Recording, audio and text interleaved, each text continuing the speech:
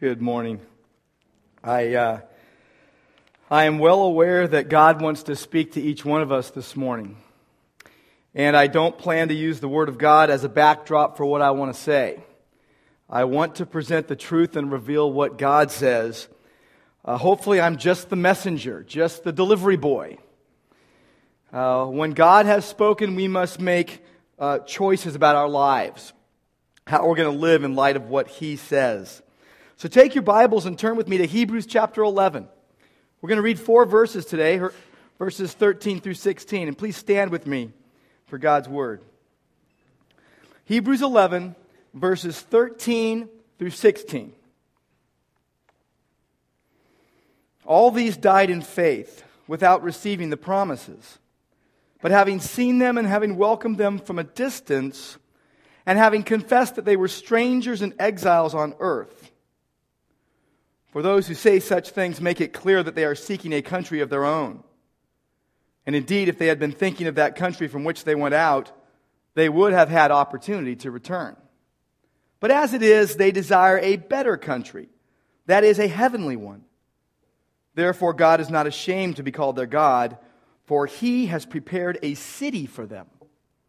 And Lord God, we pray that You would give us eyes to see, ears to hear, and hearts to receive. We pray in Jesus' name. Amen. Well, I have told you this before, and I'm going to say it again, but my grandpa Sciarra was an Italian immigrant. And if I've talked to you about my Italian heritage at all, you know that I am almost sinfully proud of my Italian background. In fact, I'm half Italian. I wish I was 100%. But my grandpa Sciarra, his name was Michael Sciarra. He was born in 1898 in Bari, Italy. And he came to America when he was 15 years old with his cousin, Tony Mumolo. It was Tony or Joseph, I can't remember which one. His last name was Mumolo.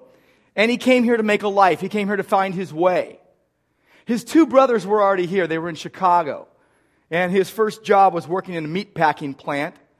And he would bring his paychecks home to his brothers, and they would take his paychecks. And for his room and board, I guess. But anyway, at one point he made his way across America. He basically worked on farms all the way across till he got to San Diego. At one point, somewhere in the Midwest, there was a farmer that wanted to take him in, and he was a young guy, 16, 17 years old, and they wanted to take him in and send him to school and have him live with their family.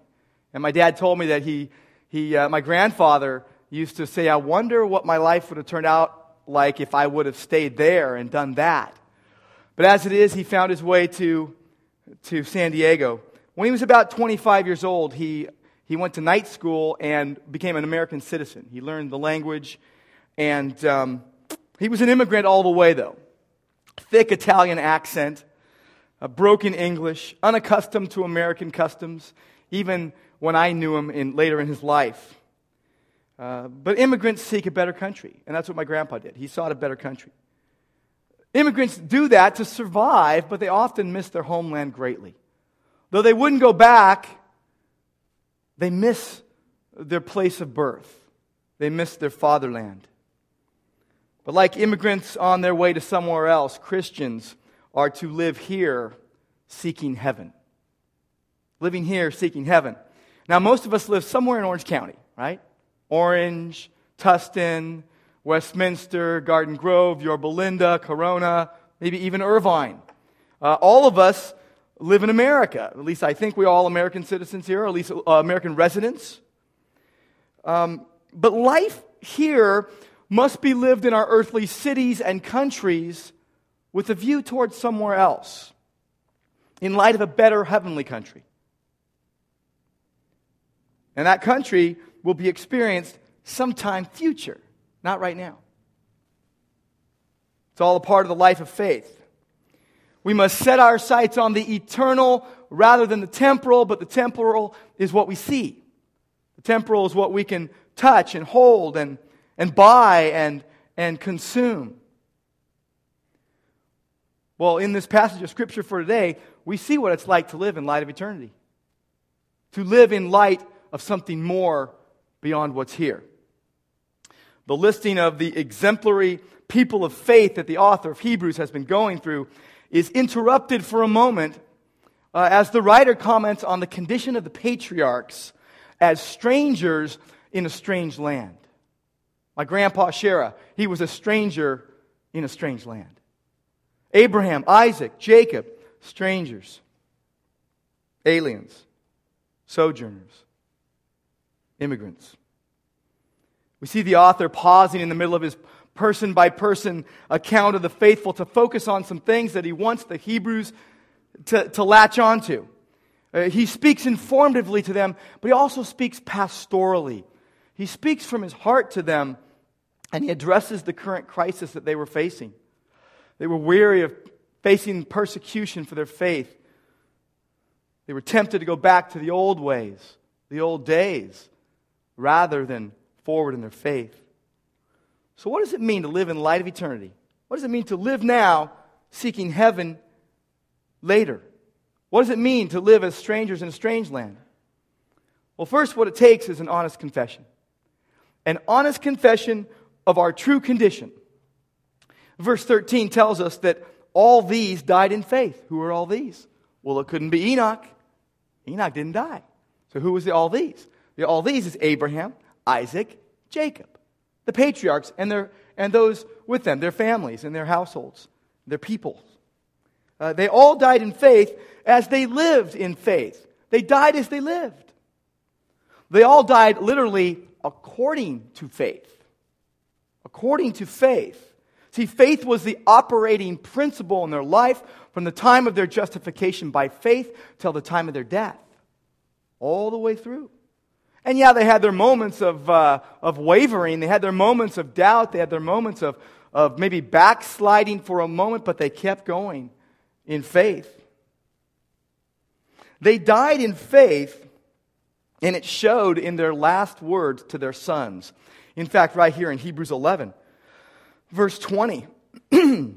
By faith Isaac blessed Jacob and Esau, even regarding things to come, future, faith-oriented. And then verse 21, by faith Jacob, as he was dying, blessed each of the sons of Joseph and worshipped, leaning on the top of his staff. They looked forward to something else. But it says that they died without receiving the promises. Well, what promises didn't they receive? I mean, Abraham received the promised son. You know, they had the little slip up with the Ishmael thing, but they received the promised son, Isaac. So what promises did they not receive? They had the miraculous birth, but there was something else. What else were they promised? They were promised land, promised land. But see what happened? Neither Abraham, nor Isaac, nor Jacob ever possessed the promised land. They lived there. They did not possess. They didn't possess. In fact, Israel did not begin to possess Canaan for almost 500 years after the death of Jacob. They lived permanently as strangers and aliens in the promised land. The promised land remained a promised land to them throughout their lives, to the end of their lives. And it says in verse 13 that having seen it, they welcomed it from afar. It gives the picture of, literally they greeted or saluted the promised land from afar.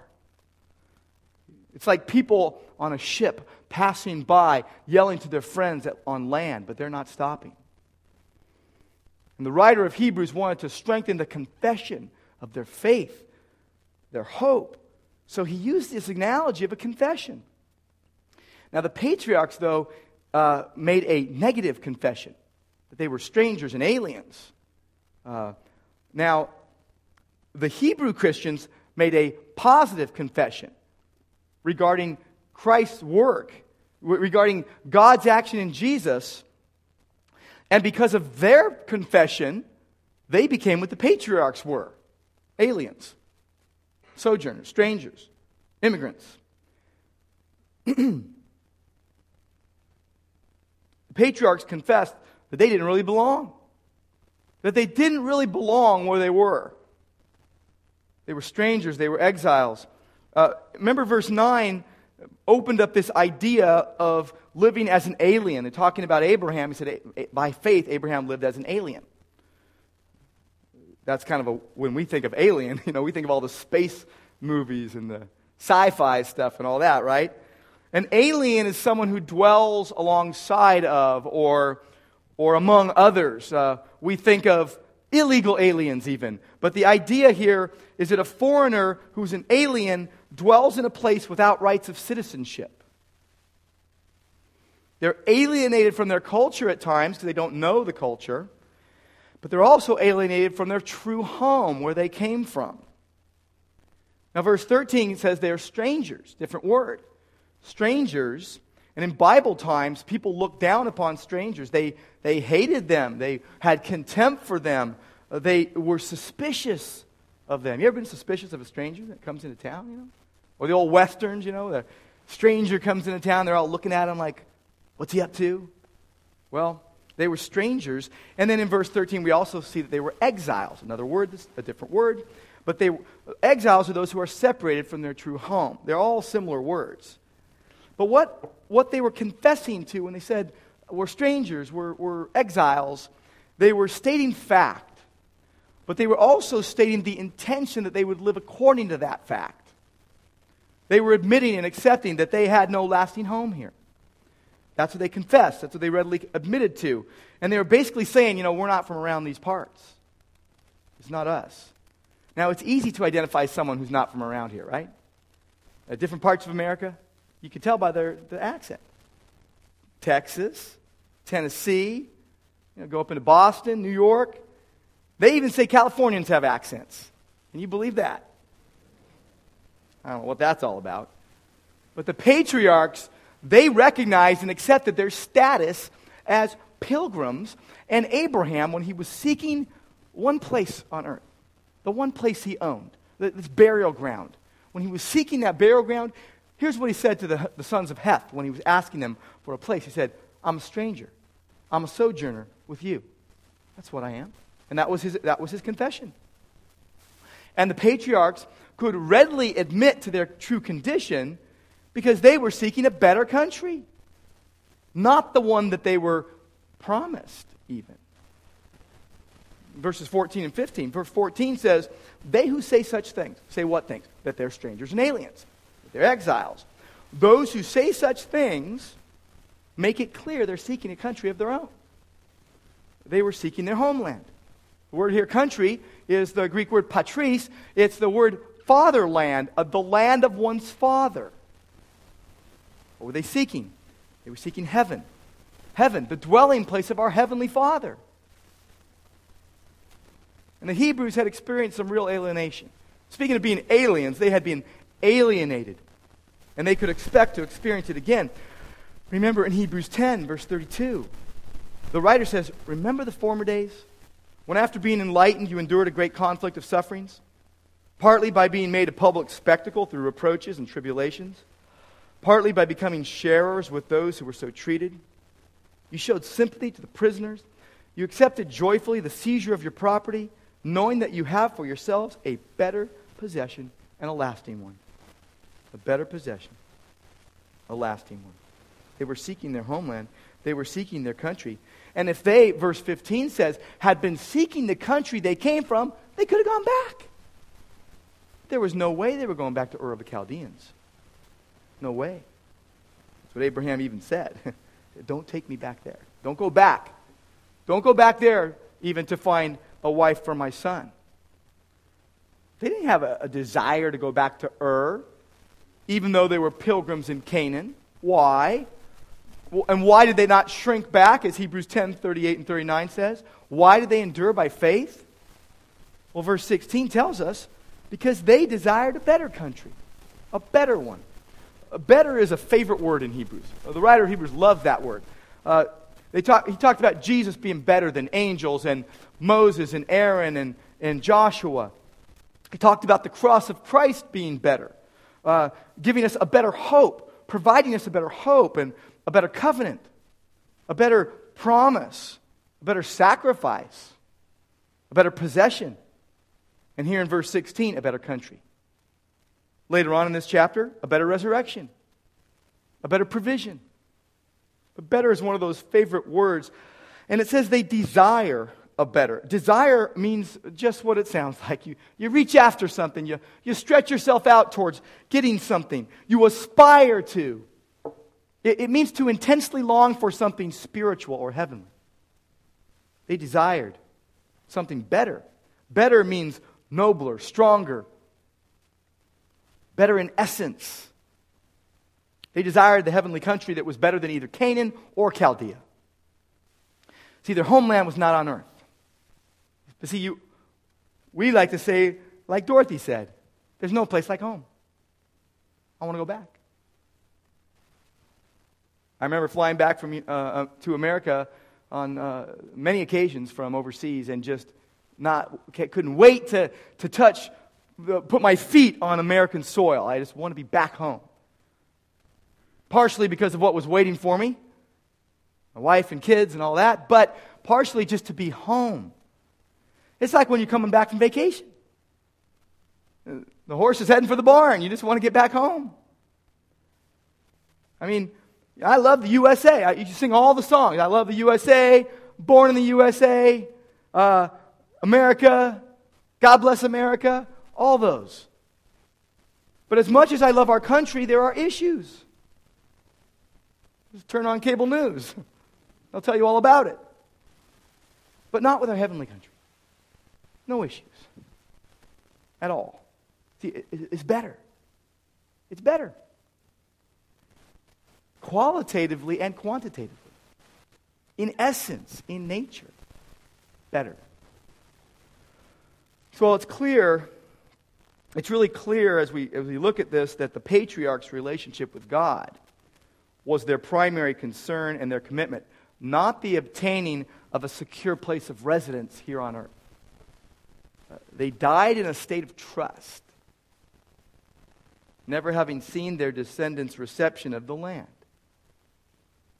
The true object of their deepest desire, God Himself. God Himself. He was the object of their deepest desire. They could not see Him. They could not see heaven. But they still believed. A lot like us. We never seen Jesus. We never seen heaven. But believers in Jesus are saying, that's where I'm going and that's who I'm believing. Jesus said to Thomas, John chapter 20. See, Thomas doubted. Remember that? Thomas doubted. He didn't. Unless I am able to put my finger in the hole in his side, in his nail holes in his hands, I'm not going to believe. Remember that? And Jesus came up to Thomas. And He had him do those things. And then He said something. He said, because you've seen me, have you believed? Or blessed are those who did not see and yet believed. Was He thinking of Abraham? Was He thinking of Isaac? Was He thinking of Jacob? Was He thinking of the disciples that were all around in that room? Blessed are those who did not see but believed. You know, it's interesting. It says that they desired a better country, and going right along with that desire, because it was so good in God's sight, they were clinging to this amazing comfort that we see in verse 16. It says this, therefore, this blows you away, by the way. This says, God was not ashamed to be called their God. Now, I usually think of not being ashamed as us. You know, Romans 1:16, I'm not ashamed of the gospel. It's the power of God unto salvation. Think of not wanting to shrink in shame at His appearing. But here in verse 16, what it says is, they desire a better country, therefore God is not ashamed to be called their God. God, they identified with God. They recognized God, so He identified with them and recognized them. It's mind-boggling. The God of the universe, God Almighty, God, they were clinging to this amazing comfort. They confessed themselves as aliens and strangers, and as they did so, they recognized who their God was, and God recognized them. He was pleased with them. He was pleased. Remember, without faith, it is impossible to please God, right? We cannot please God apart from faith. See, God was pleased with them, and so he's not ashamed to be called their God. He declared to Moses, I am the God of Abraham, Isaac, and Jacob. What a declaration. God is not ashamed to be called their God, and Jesus is not ashamed to be called their brothers. Look at chapter 2 of Hebrews. Hebrews chapter 2, verse 11.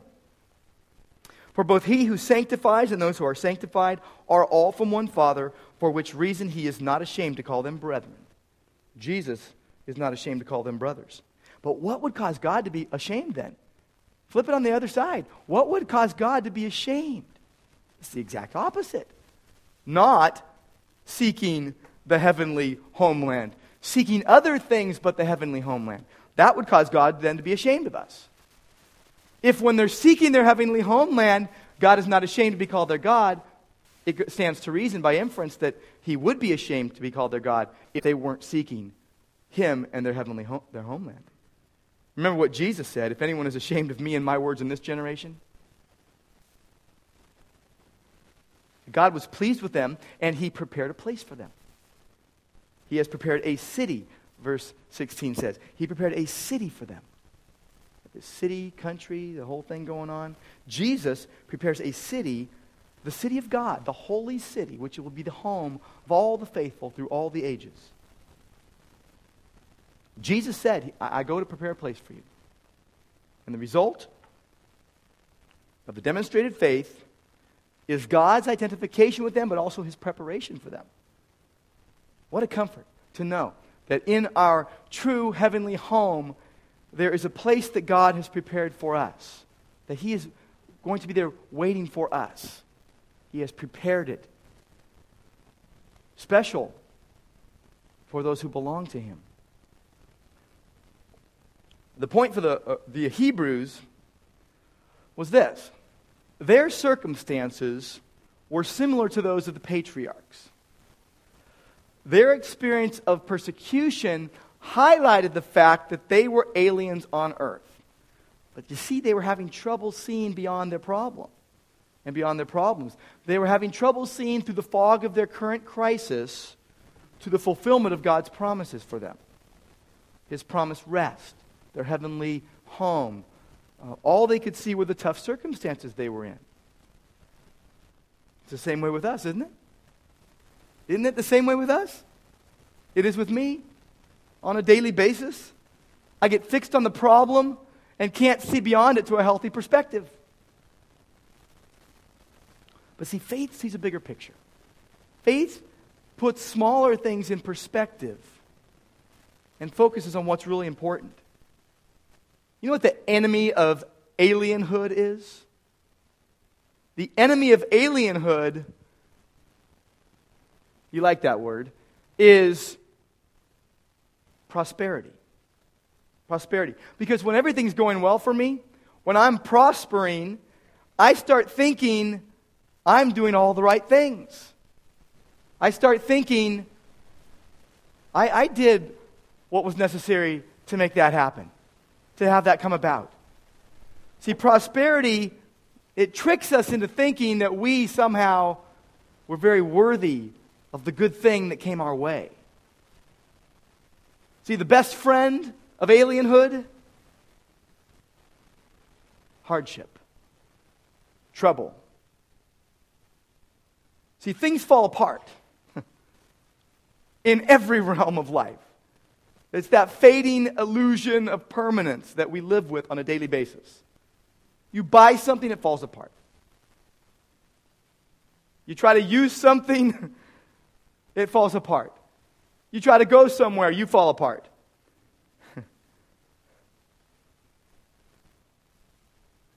It's a part of the normal Christian life. A normal part of the Christian life. We embrace the promises of God even though we don't see their fulfillment yet. And we are like the Hebrews and the patriarchs in that we have not seen Jesus or heaven yet. We're going on the word of another. And life must be lived in light of a better heavenly home that we will experience someday. See, God isn't ashamed to be identified with people like that. On the flip side, We won't go there. Early Christians, they lived like that. In an anonymous 2nd century epistle called the Epistle to Diognetus, the following was said of Christians. They inhabit their own country, but are sojourners. They take part in all things as citizens and endure all things as aliens. Every foreign country is theirs, and every country is foreign. We're called to live like that. Every country is ours. Every country is foreign. Acting like aliens. Active alienhood. We're to be acting like aliens, taking part in all things as citizens, and yet enduring all things as aliens. See, we can't be alienated from the world and from God at the same time. The opposite of being a stranger to this world is to be a friend of the world. We can't do both. Jesus says no one can serve two masters. We all know that. Go to 1 Peter with me for a moment. 1 Peter opens up some things for us along these lines. 1 Peter 1:17 says, if you address as Father the one who impartially judges according to each one's work, conduct yourselves in fear during the time of your stay on earth. It points to our alienhood, our alien nature of our sojourn here on earth. In chapter 2, verse 9, it says, you are a chosen race, a royal priesthood, a holy nation, a people for God's own possession, so that you may proclaim the excellencies of Him who called you out of darkness into His marvelous light. For you were once not a people, but now you are the people of God. You had not received mercy, but now you have received mercy. Beloved, I urge you as aliens and strangers to abstain from fleshly lusts which wage war against the soul. Keep your behavior excellent among the Gentiles, so that in the thing in which they slander you as evildoers, they may, because of your good deeds, as they observe them, glorify God in the day of visitation. That's the perspective God wants us to have in life. When we see ourselves as pilgrims, not the Mayflower pilgrims and all that, but the pilgrims on the way to heaven, our outlook changes so that we see things in a different light. And it will be evident in the way that we live that something is different about us.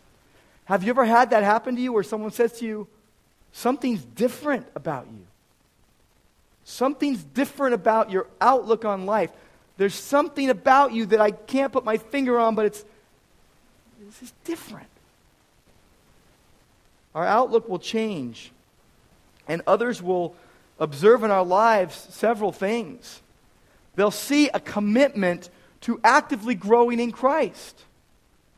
That we will be living a lifestyle of worshiping God, and we will be learning and living God's Word and seeking God in prayer with expectant hearts.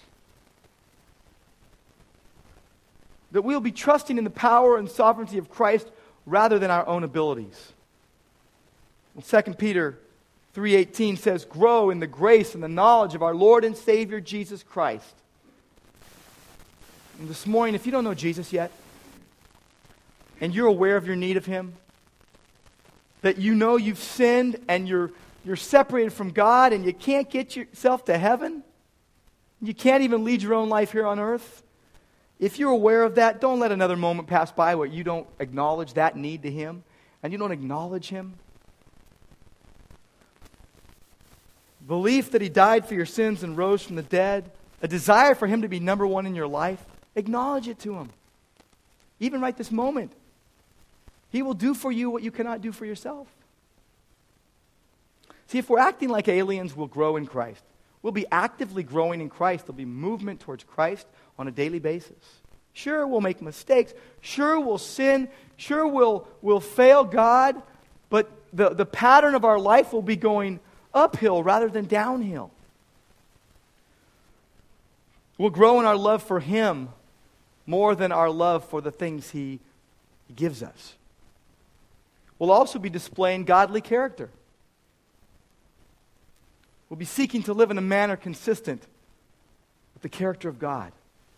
Things like integrity, faithfulness, compassion, grace, mercy, humility, gentleness, trust, obedience.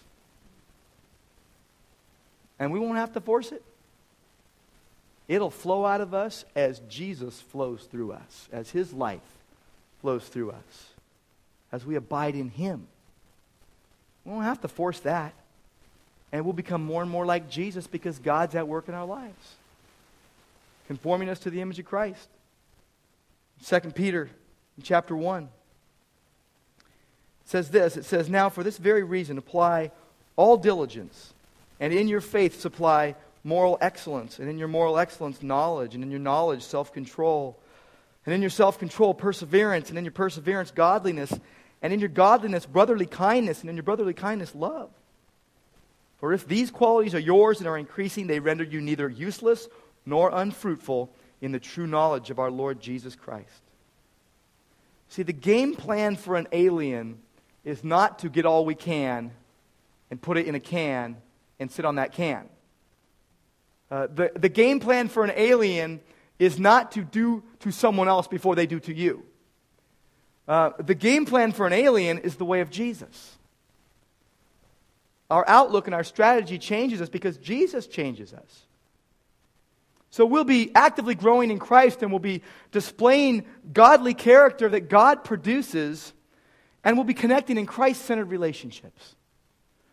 People will matter to us. One another will matter to us. See, God's promises require an ongoing relationship with Him, and that inspires our relationships with other people. See, relationships ground us, and they will either draw us nearer to Jesus or further from Him. So we will seek to build one another up in an atmosphere of trust and honesty and accountability. We will engage as groups of believers in prayer and the Word and fellowship and witnessing. We will give each other love and encouragement and support. See, I'm not a sci-fi fan. Never have been. Don't see it on the horizon. Never was a Trekkie. I'm sorry. I know some of you are really mad at me right now. But I was never into anything like that. But I will say this. Aliens must unite. Aliens must unite. We've got to be together. Look at 1 Thessalonians chapter 5. 1 Thessalonians 5.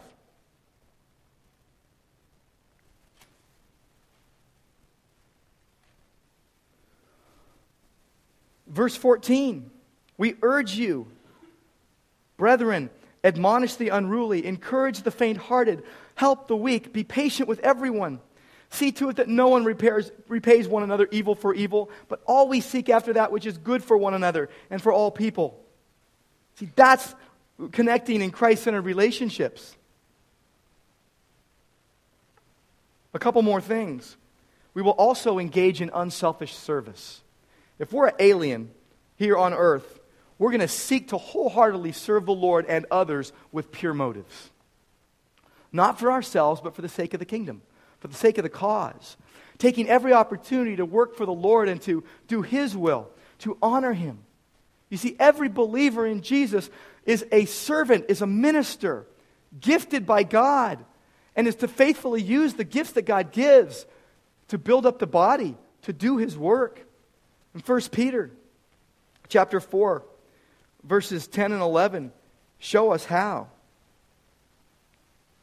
It says, as each one has received a special gift, employ it in serving one another as good stewards of the manifold grace of God. Whoever speaks, it is to do so as one who is speaking the utterances of God. Whoever serves is to do so as one who is serving by the strength which God supplies.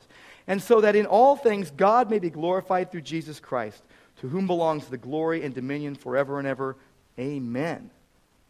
See, we're going to invest in what will last when we don't consider earth our final destination.